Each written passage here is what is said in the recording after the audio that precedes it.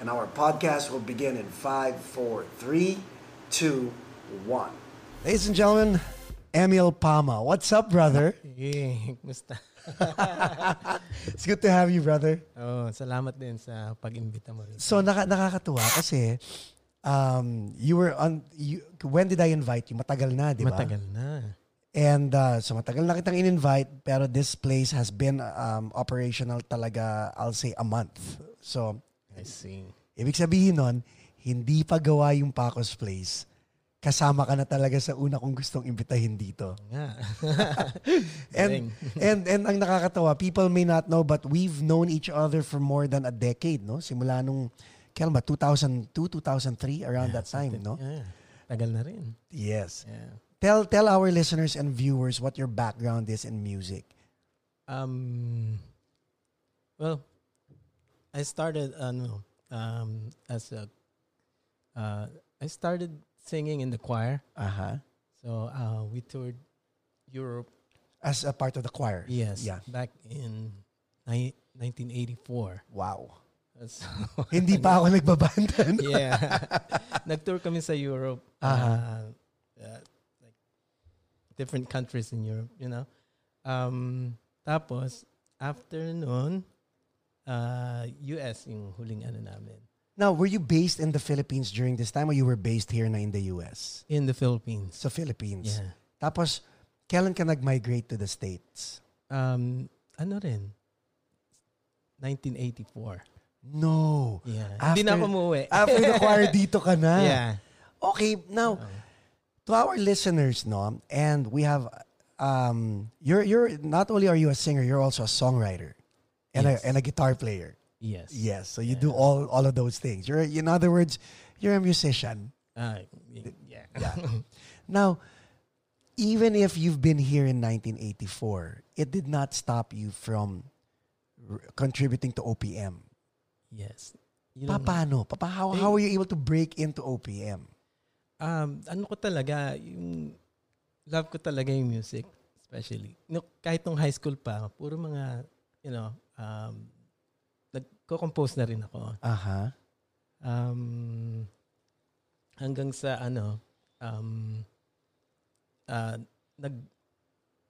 well, it started when I got divorced. Yeah. Doon ako, di ba? Heartbreak. Yeah, doon ako humuhugot ng mga... Yes. So, doon nag-start then. After nun, Tuloy-tuloy na. tuloy-tuloy na. But, so, writing is one thing. Getting the record label to pick your song is another thing. Right. How does that happen for someone who is based in the US? Kasi ang sa akin, yung mga tao sa Pilipinas, hindi nga nila makuhang i-break sa label yung mga kanta nila. Tapos yung tao nandito since 1984, nakakapag... Ano lang, nilagay ko lang sa CD, then sinabmit ko lang dun sa So, pitik, di ba? Yeah, sinabit ko lang. Blind tapos, submission. Pinakinggan nila, tapos, yun, nagustuhan nila yung mga songs, tapos, kinontak nila ako, tapos sabi nila, we're gonna, you know, Use your song. Use my song to, hindi ko nga kilala yung iba. Are you serious? Yeah. How many songs in total sa tingin mo have you contributed to OPM? Siguro mga 10 songs. 10 songs. Yeah. And sa mga halos millennials, sino ang mga kilala? Ako si City, si Nina, sino pa? Si Sarah Geronimo. Sarah Geronimo, there you go. Gabby Concepcion. Aha. And sino pa ba yan? But Christian Bautista. Yes. So puro contemporary. Yeah, mga. And most of these songs are available on Spotify also and Yes. iTunes, right? Right. You wanna mention the songs para pwede nilang i-search? Well, okay lang. You can like kanina kay City, para sa akin. Aha. Sinong mag-aakala? Yes. Sana and kundi rin lang ikaw. Kay City. Yeah. Okay, and then 4 kay songs. Nina. Kay Nina, Sayang Naman. Which was produced by the late Ferdy Marquez, di ba? Yeah, I think so, yeah. Oh, yeah, si Ferdy Marquez. Si Ferdy. Oh my God. Yun. Christian Bautista, Kailan Kaya. Mm-hmm. Sarah Geronimo, Ibulong sa Hangin. Right. Lani Misalucha, Di Mo Ba Alam? Gabi Concepcion, Ako Pa Ba? Hindi ko na matanda yun. Ibang klase. What goes, so, what was the first song that ano yung song na sinabmit mo na nakapikit ka nung sinabmit mo? Ano yung song na yun? Meron akong, yung first song na na-air sa radio. Ang title niya, Baliw Sa'yo. Sang by Darwin Monteclar. Darwin Monteclar, okay. Yeah. Then, hindi ko na alam yun. Okay, so when that happened, anong feeling mo when that happened? Simulan natin nung sinulat mo yung kanta. So, ano yung title ng song? Baliw Sa'yo. Baliw Sa'yo, right? Yeah. So, sinulat mo yung Baliw Sa'yo, and then ni-record mo, and then paano mo pinadala sa Pilipinas? Sinabit ko lang yung Minail mo from here? I think so, yeah. Oh my God. So, okay. So, minail mo. And, this is to give everybody hope that, kasi people think, pag hindi ka kilala, you should not even try. Yeah. So, I mean, this is very important because your story is similar to my story, but it's not about me today. So, it's about you. So, okay. So, sinulat mo yung Baliw Sa'yo. Pinadala mo sa record label. How long before you heard from them? May mga buwan? Yeah, may mga buwan. So, kumbaga, in-scratch mo na parang inisip mo na, did you follow up or parang bahala na kayo dyan? Tapos, kinontak na lang ako and then sabi nila, we'll use your song. Okay, so that was the first song, right? Yeah. Now, did you think that it was a one-off wherein, mukhang okay na ako dito, naka-top board na ako? Or what encouraged you to keep writing songs and to keep submitting songs to these artists all the way to sina Christian Bautista and Sarah Geronimo? Passion ko na talaga sulat. Yes. Kahit saan ako, kahit pupunta ako sa restaurant, may naisip ako. Sulat lang ako nagsulat. Pero paano binibigay sa kanila? Kasi kilala ka na at this time eh. Kumbaga, nag-build ka na ng network eh, di ba? From the first song, bulag mong sinubmit, yung mga ibang songs, paano mo sinubmit? Ganun din. No. As in, pabulag din, bahala na kayo. Kasi, ang daming songs na, sa isang CD. Yeah. Tapos, bahala na kayong, But by this time, have you built a reputation? I mean, if it's from Emil Pama, it must be good kind of. Kumbaga, may mga kilala ka na ba sa mga A&R sa record label? Kaya alam na nila na. Meron lang isang label na alam kong Na talagang bibigyan ka nila ng VIP treatment. Tapos with regard to this, I mean, are the songs yours or do you collect royalties on these songs or are you selling it to them outright? How does it work? May royalty. Mm-hmm. What would you advise all these young artists, young songwriters who think na the traditional way of submitting songs to a label is dead? Because ang dami dyan discouraged na di ba? But apparently, you don't think it is because you're still doing it. But what would you tell them in 2020, like right now? How? Keep writing, record it, and pag maganda talaga, kukunin nila yun eh. Di ba? Ganun lang. Anong process mo of writing? Is it lyrics first? Is it melody first? Music first? For me, lyrics first. Okay, so kahit saan ka na restaurant, whatever, you'll do. Kasi pag parang naririnig ko na yung music dun sa lyrics na nagawa ko. Tapos pag uwi mo sa bahay, i-record mo na. Yeah. I-record ko muna, tapos the next day, i-record ko ulit. Tingnan ko kung babalik sa mariretain sa ka. Sa isip mo. Sa isip ko. Tapos, what's your main instrument? The acoustic guitar? Acoustic guitar. And then you record onto what kind of, do you use software to record? Lang, sa phone. Sa phone? Yeah. So, phone live recording talaga to. You'll sing it and play it at the same time. Ganun lang. Kasi kailangan mo lang yung rhythm and yung melody. And lyrics. Yun lang. Ganun mo lang siya isasubmit. Ganun mo lang. Kasi, pag kinuha naman nila, meron silang arrangers. Right. iibahin din naman yung Who are your favorite songwriters? Mapa OPM o mapa local sa Amerika? si Jimmy Borja. Why?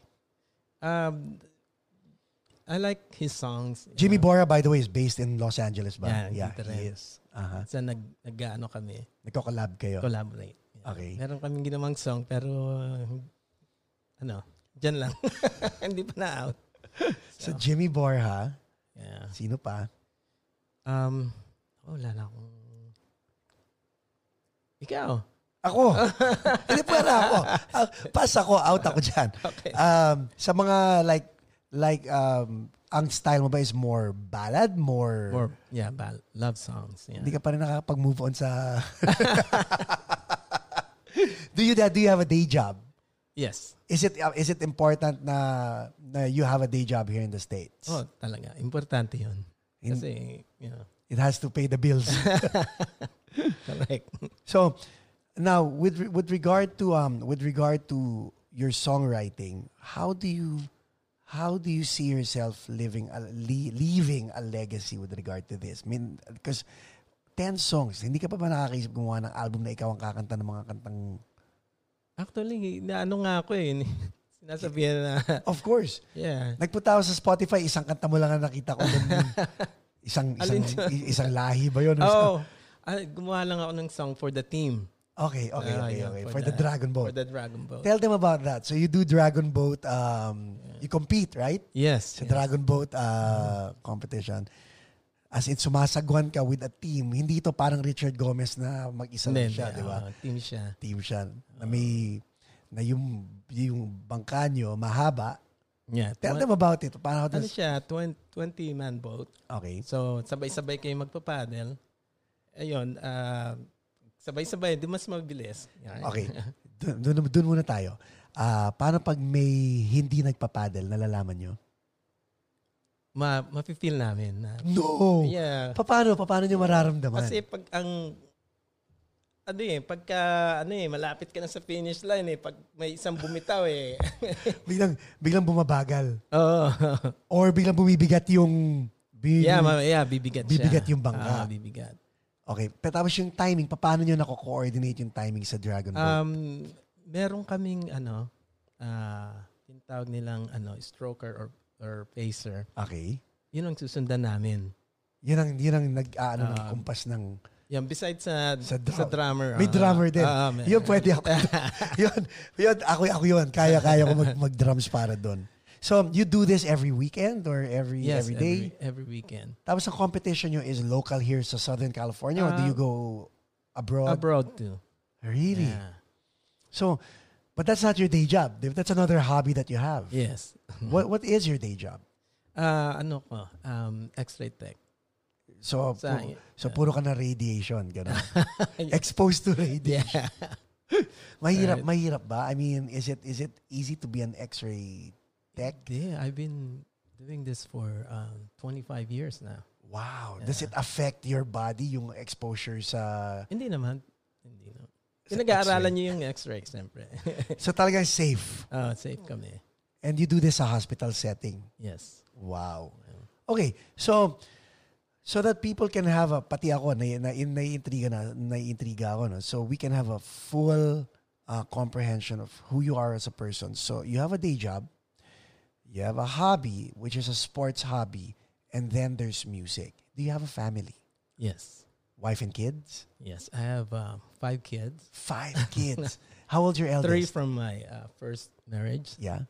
Tapos 2 from your second. Yeah. How old's your eldest kid? My eldest is 31. So lolo ka na. Hindi yes. Grandpa. Meron na akong isang may apo ka na. May isang apo na. But it doesn't stop you. Are they into music also? Marunong sila. Pero hindi nila kinareer. Hindi.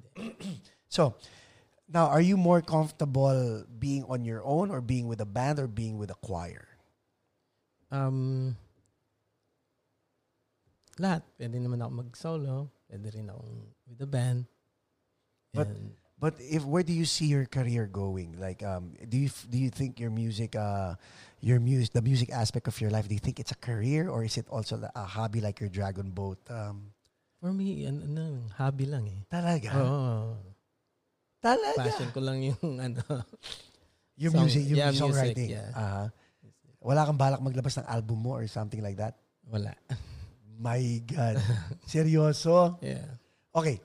So now, people don't know this, but you are cousins with River Maya's Nathan Azarcon. Yes. As in, close, distant cousins or? Second cousin. Second cousin. So that's attached. Kumbaga, magkakabit pa rin kayo and all that. Now, nung umalis ka papuntang Amerika, Nathan was like a kid. Yeah. Bata lang. Di ba? Bata pa rin ako. Pero magkaedad ba kayong dalawa? Hindi. At hindi pa sikat si Nathan noon. Hindi pa. Now, does music run in the family? I think so. Yeah. And have you guys ever thought of collaborating with regard to songwriting? Hindi. Hindi pa. Magkalayo nga kami. So okay. Itong gusto kong malaman, no. If you were to write a song now, what would it be about?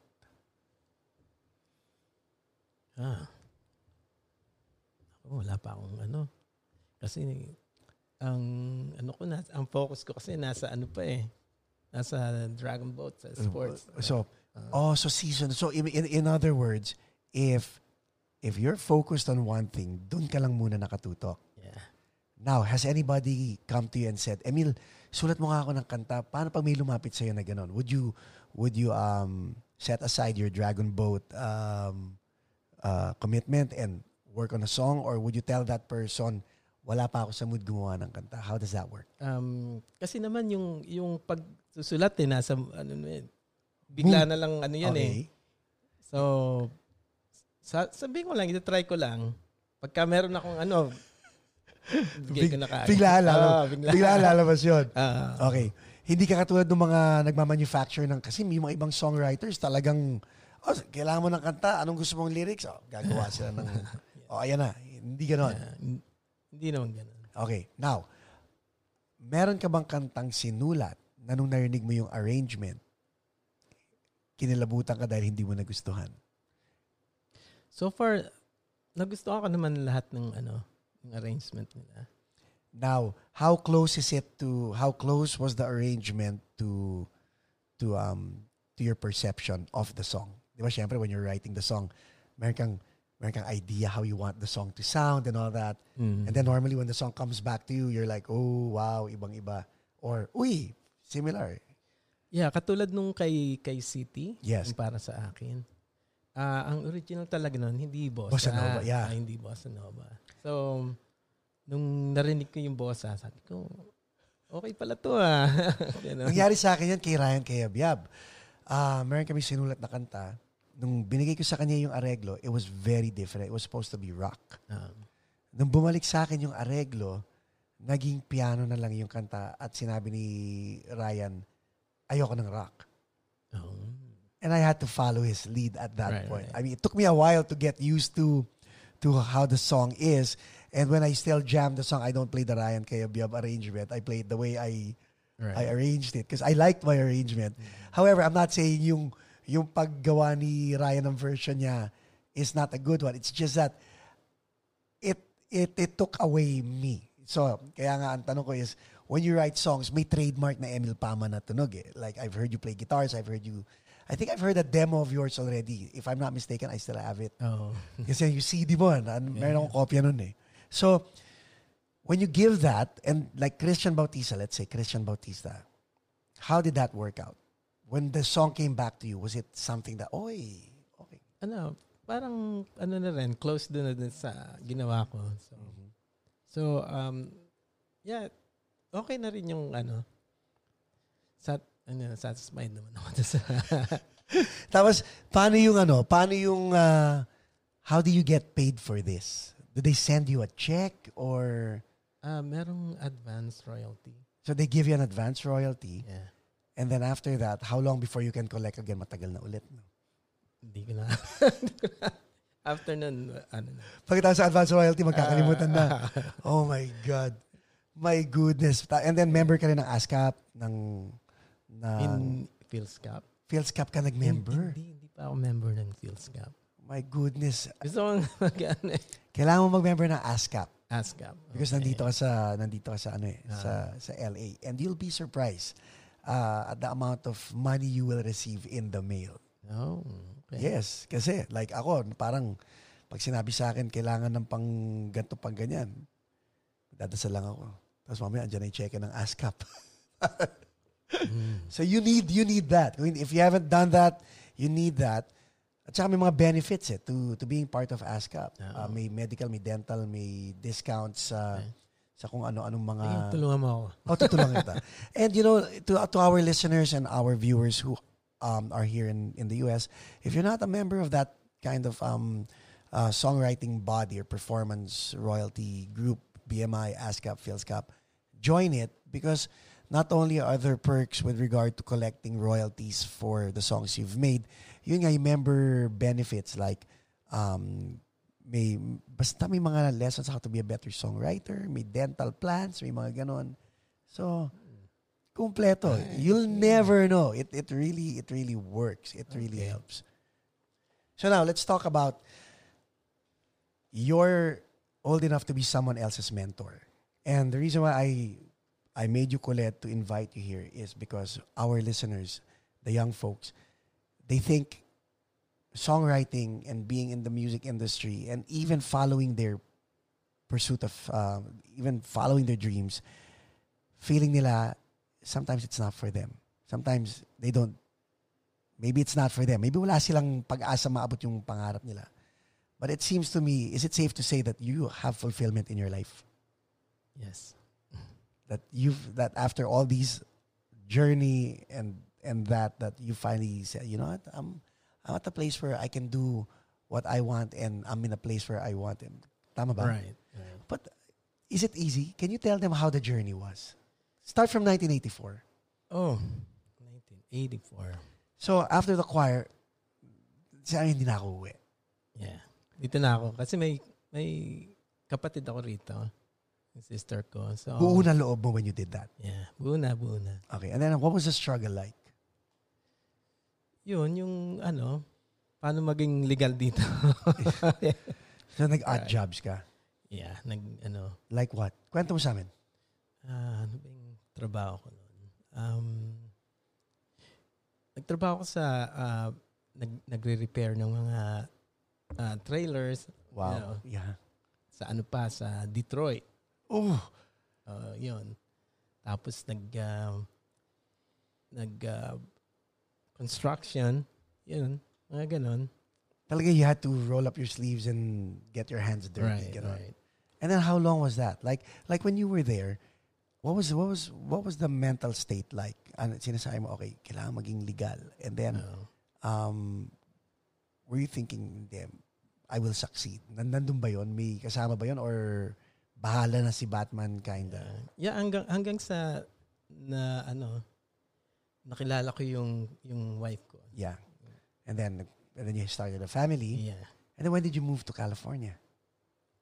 84 din, nandito na ako. Tapos ilang buwan lang ako din sa Detroit. Yeah. And then balik ka na ulit dito. Bumalik din ako dito. California boy. Tapos when you came here, nung legal ka na, ano ng trabaho ang...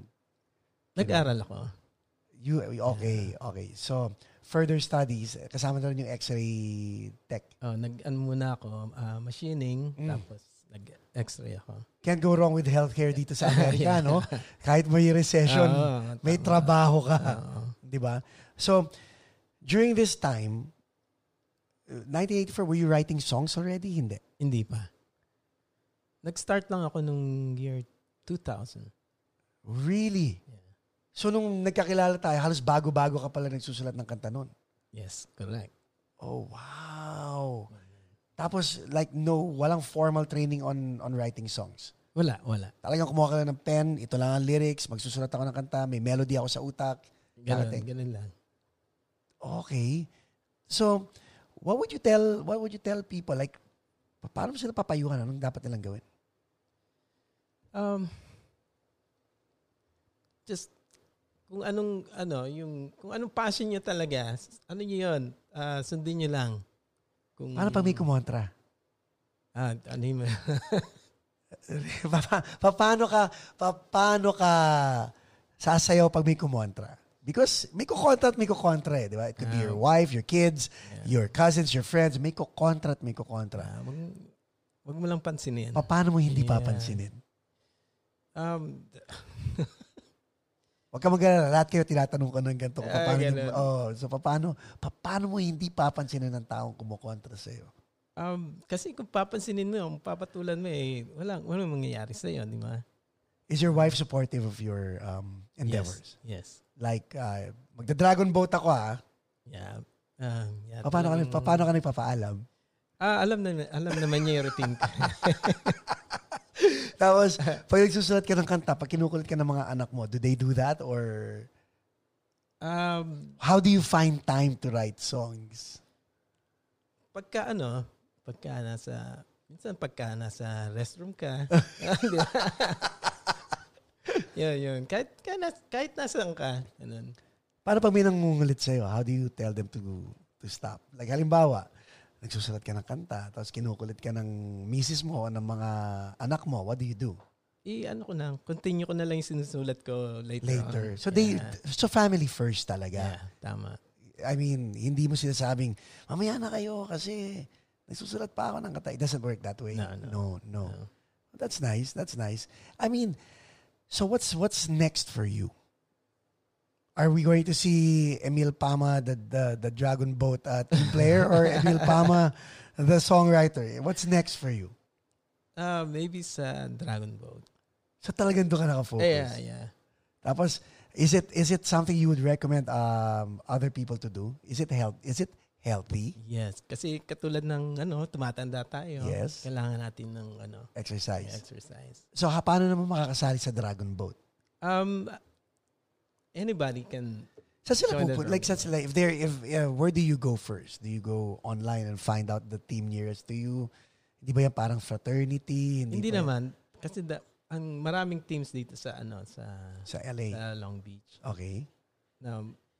Punta ka na lang doon. Sasabihin mo lang, sali ako. Pwede yun.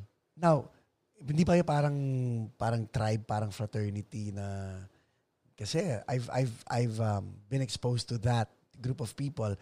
You guys are very clannish when it comes to that. Na ito kami to. How do you accept a new person who wants to join in? Kasi ako at marami akong team nakikisali lang ako sa So, pag gusto mo, punta ka lang doon. Pag nagustuhan mo yung team, then mag-join ka na. Ngayon, kailangan magustuhan nila ikaw? Kasi wala silang choice. Do you have to pay to be? Yes, may membership then. Okay. Is it an annual membership or a monthly membership? Annual membership. Yeah. So that's nice. Tapos every when ang training? Every weekend? Depende sa sa usapan. Sa team or Minsan yung team may nagpa-practice ng weekday. Yan. Ang napansin ko kasi dyan, magte-training kayo sa umaga, magiinuman sa gabi. May mga ganun. So, may mga team na naka-attend na ako nung hindi nung training, naka-attend na ako nung inuman. Nung inuman, okay. And then nalaman ko na, Dragon Boat team kayo, anong ginagawa natin dito? Okay, so that's where you're focused at right now. Right. Okay. So if they want to, if you guys want to do that and you're in Long Beach, hanapin niyo po si Emil Pama and he'll definitely help you out. Any parting words? Anything you want to tell them regarding health and music and family life? Yeah. Wala. Basta lang. Kung saan kayo masaya. ang sarap mo maging tatay Kung magpayo ka talaga basta wag ka lang gagawa ng kalokohan. Right. Guys, Emil Pama, ladies and gentlemen, thank you so much. Thank you, Emil. Thank you. Appreciate it and keep writing music and sana one of these days we can collab also. Para at least masaya tayong lahat. Yes. Thanks, guys.